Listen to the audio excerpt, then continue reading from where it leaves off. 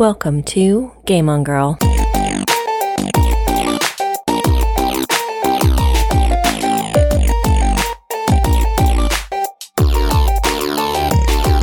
I'm your host, Dr. Regina McMenemy, and in this episode of Game On Girl, we're going to talk about the female mastermind, most specifically Beth Boland from the TV show Good Girls.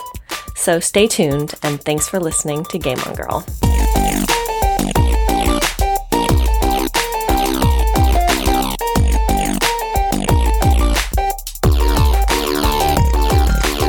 So my Netflix suggestion list is a fascinating place. I have such diverse interests and tastes and things that I watch, and I will admit that a few random shows from my 6-year-old daughter's Netflix account have worked their way into my suggestions, even on my profile. So I'm never quite sure how some of the suggestions pop up or what kind of algorithm is at work for your Netflix suggestions. I get YouTube because YouTube pretty much suggests what you already watch, even things that you've watched before or channels that you subscribe to. So it's pretty clear where the algorithms are coming through on YouTube. But Netflix gets a little crazy sometimes. So I get lucky on occasion. Sometimes, most of the time, I don't think the suggestions on my Netflix queue are particularly in tune with me, but sometimes I get lucky, and this is a case of me getting lucky. And I found the show that I'm really enjoying. I found Good Girls, which is an NBC show that's currently in its 3rd season. Those episodes are airing now. And I watched the trailer. I just kind of hovered over it, and the autoplay came on, and I watched kind of the clips of it, and I'm like, this looks interesting. And it's got Christina Hendricks, which is a big selling point because Christina Hendricks is awesome. So I decided to check it out. And then I binged the first 2 seasons in 3 days. And that's how that went. So I want to give a little, I don't know how popular the show is. I haven't seen a lot of people kind of talking about it in my news feeds or my pop culture feeds. So I'm going to give a little background. I'm not going to give a whole lot of spoilers in this episode. I'm going to talk in very general terms more about the characters and the character development. I'm not going to give a whole lot of spoilers, and I'm only going to talk about the first 2 seasons that are on Netflix and have been out for a while. Like I said, season 3 is currently airing on NBC, and you can watch on Hulu. So I have kept up with it, but I won't be talking about kind of the new stuff in the new season since it's brand new. But I will touch a little bit on stuff that happens in the 1st and 2nd seasons, but really more the setup of the complication in the story more, and the characters than really spoilers. So if you don't know about the show, it follows 3 women who end up 3 suburban women who turn to a life of crime in order to make things work financially for themselves and their families. The 3 main characters are Beth, Annie, and Ruby. And Beth is the main character played by Christina Hendricks. Still really super pleased to see her leading a show for once. If you don't know who Christina Hendricks is, she was on Mad Men, and she had a recurring role on Firefly, which is where I first experienced her acting, and I still think she's just one of my favorite actresses. So like I said, that was one of the draws to the show for me. So Beth is her character, the lead character, and she has 4 kids, and she finds out pretty much in the pilot episode that her husband has been financially irresponsible to some major degrees, and his business, he's been running a car dealership, and it's in financial ruin, and their personal finances are also in ruin, where they owe on their mortgage and they owe greatly on credit cards. Annie is Beth's little sister. She's a grocery store cashier, and she has 1 child that she had when she was 17. So she was kind of the teen mom. The, dynamic between Beth and Annie is set up that Beth was kind of like the mom figure, and kind of held things together when they had a dysfunctional mom, and that Annie is definitely more the rebellious wild child. Ruby is also a childhood friend of the two of them, so all three characters have known each other for a long time. She's married with two kids, one who is in kidney failure, so one who has some pretty heavy-duty health stuff going on. It's very clear that Ruby and her husband are a very loving couple from the very beginning, but they are working class or kind of lower, where they're struggling to make ends meet, and the medical help that they're getting is, provided and not great, and they don't get a whole lot of attention on their kids, especially their daughter with the kidney failure. So these are our three characters, Beth, Annie, and Ruby, and we follow them through this adventure they end up going on. Annie, after having worked at the grocery store for so long, suggests this plan that she's kind of hatched, I assume like daydreaming in her job, about how to effectively rob the grocery store that has been robbed so many times, or had been attempted robberies so many times, that she learned like the best way, or figured out the best way from all the failed attempts at robbing this grocery store. So they're sitting around a table having breakfast, and they're like, she's like, we should do this. Thinking, that they'll get into the safe for the store, and it will have approximately $30,000, which will be enough to kind of bail them out.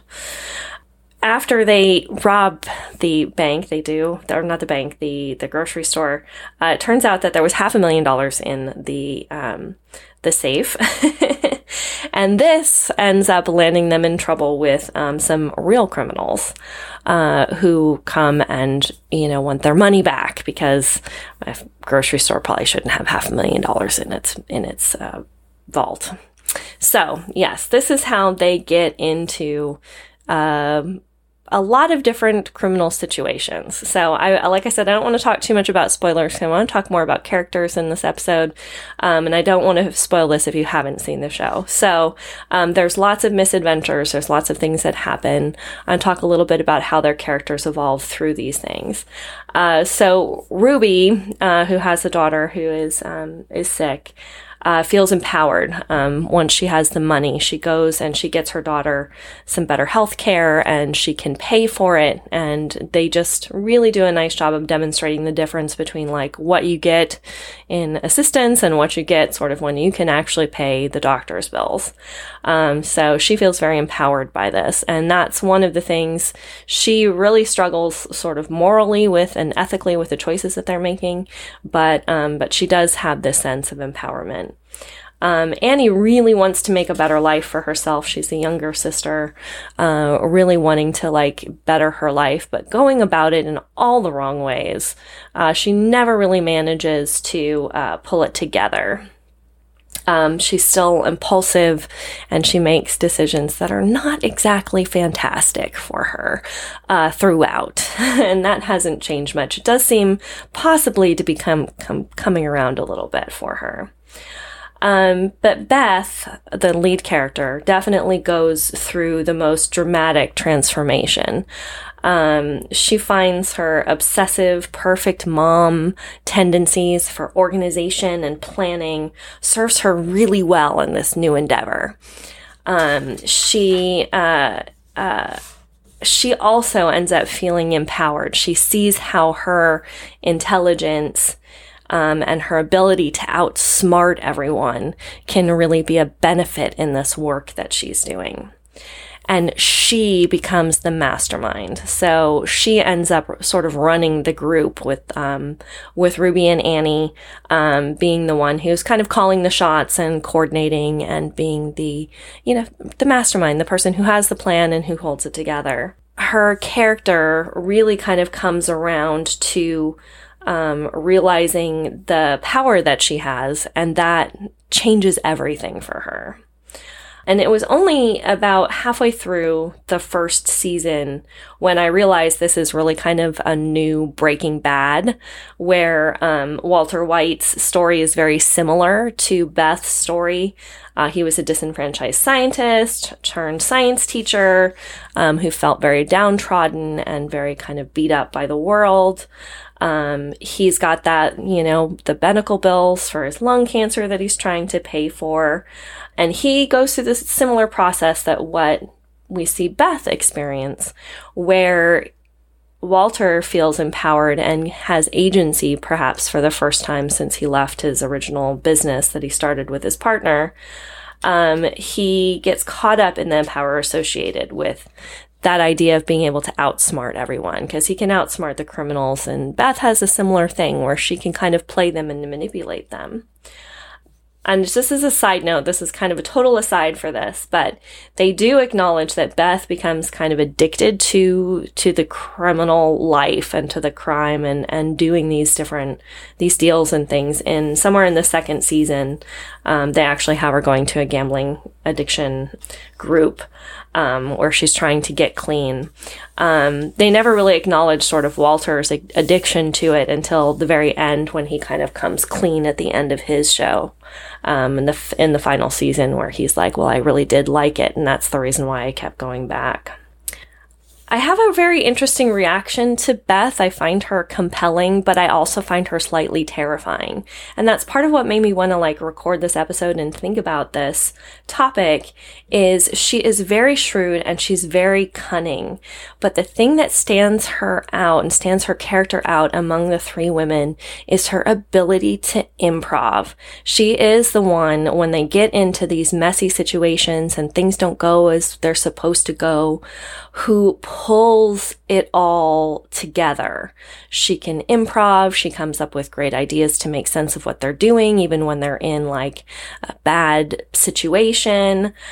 She's quick thinking, and she uses her class and her status, because Beth, of the three of them, at least presents with the most status, the most class status. She's got a big house. She's got a big family. She had a husband who had a successful business that he's struggling with, but they had all of the caches of the upper class. Neither of the two other characters have that. Ruby has a smaller house that they got, she admits at one episode they got from her mom.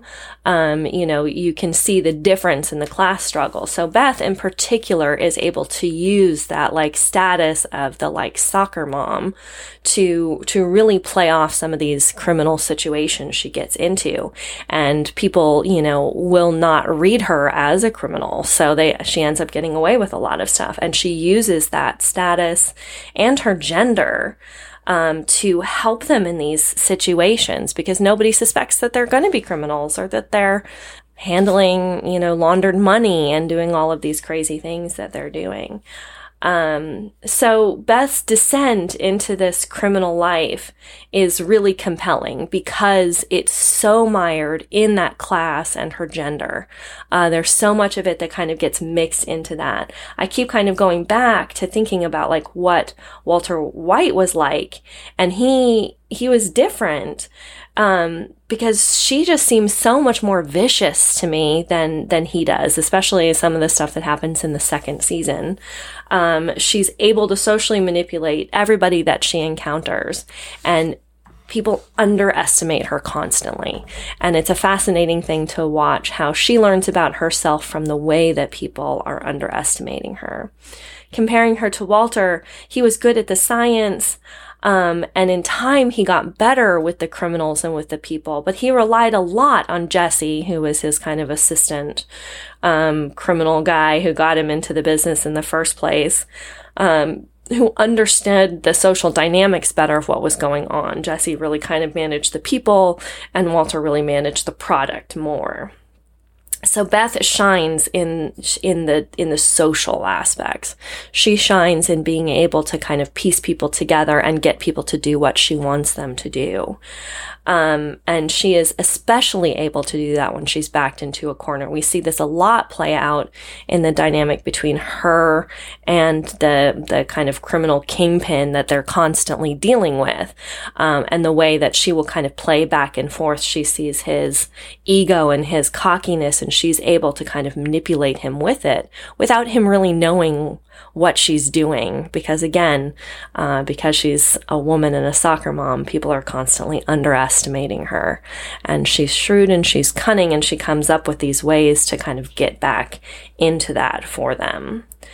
It ends up that her social manipulation feels very gendered. It feels very very social and very, very much based in like the training a woman gets to read and quickly understand social interactions and social expectations, to be able to handle what's happening for everybody emotionally.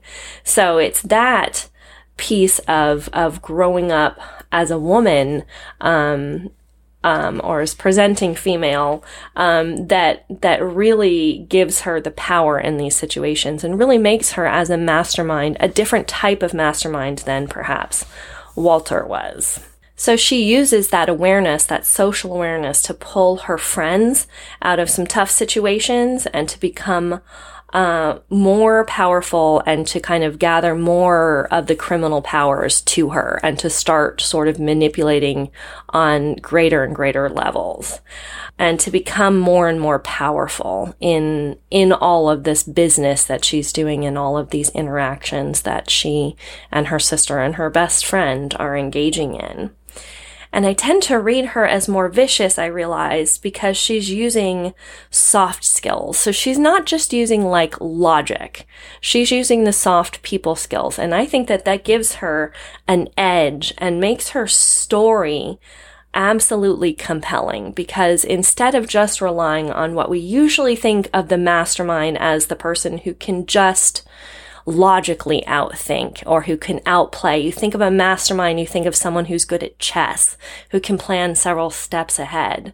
Well, Beth is not always doing that. Beth is reacting in the moment, and Beth is realizing exactly how she can manipulate the people around her with those soft skills, with those personable skills, and with skills we generally don't see associated with criminal masterminds. And I find this combination just absolutely compelling, of this story of these suburban moms getting into this crime life and Beth's ability to socially manipulate everybody in the situation.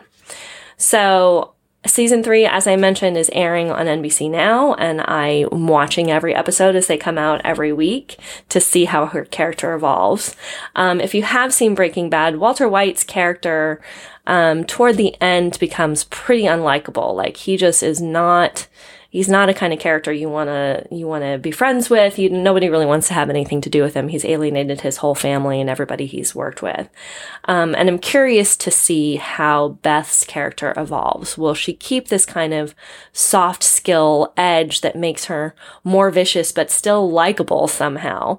And will she be able to keep that, or will she push too far into it, or will they push her character too far into it? Are they going to be able to continue to walk this line they have her on now? We'll see how her character kind of evolves. So what do you think? Are you watching Good Girls? Is there a female mastermind type of character you're drawn to? I've been trying to rack my brain to think if I can come up with any other female masterminds that I think are kind of like the lead characters.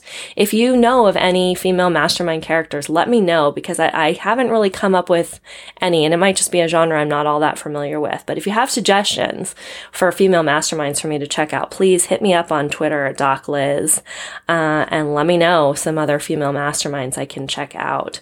And if you haven't, go check out the Geek Embassy. We got a bunch of new content coming up on the site, and we got some new podcast episodes coming out with the Geek Embassy Watches. So go make sure to check that out as well. And until next time, game on.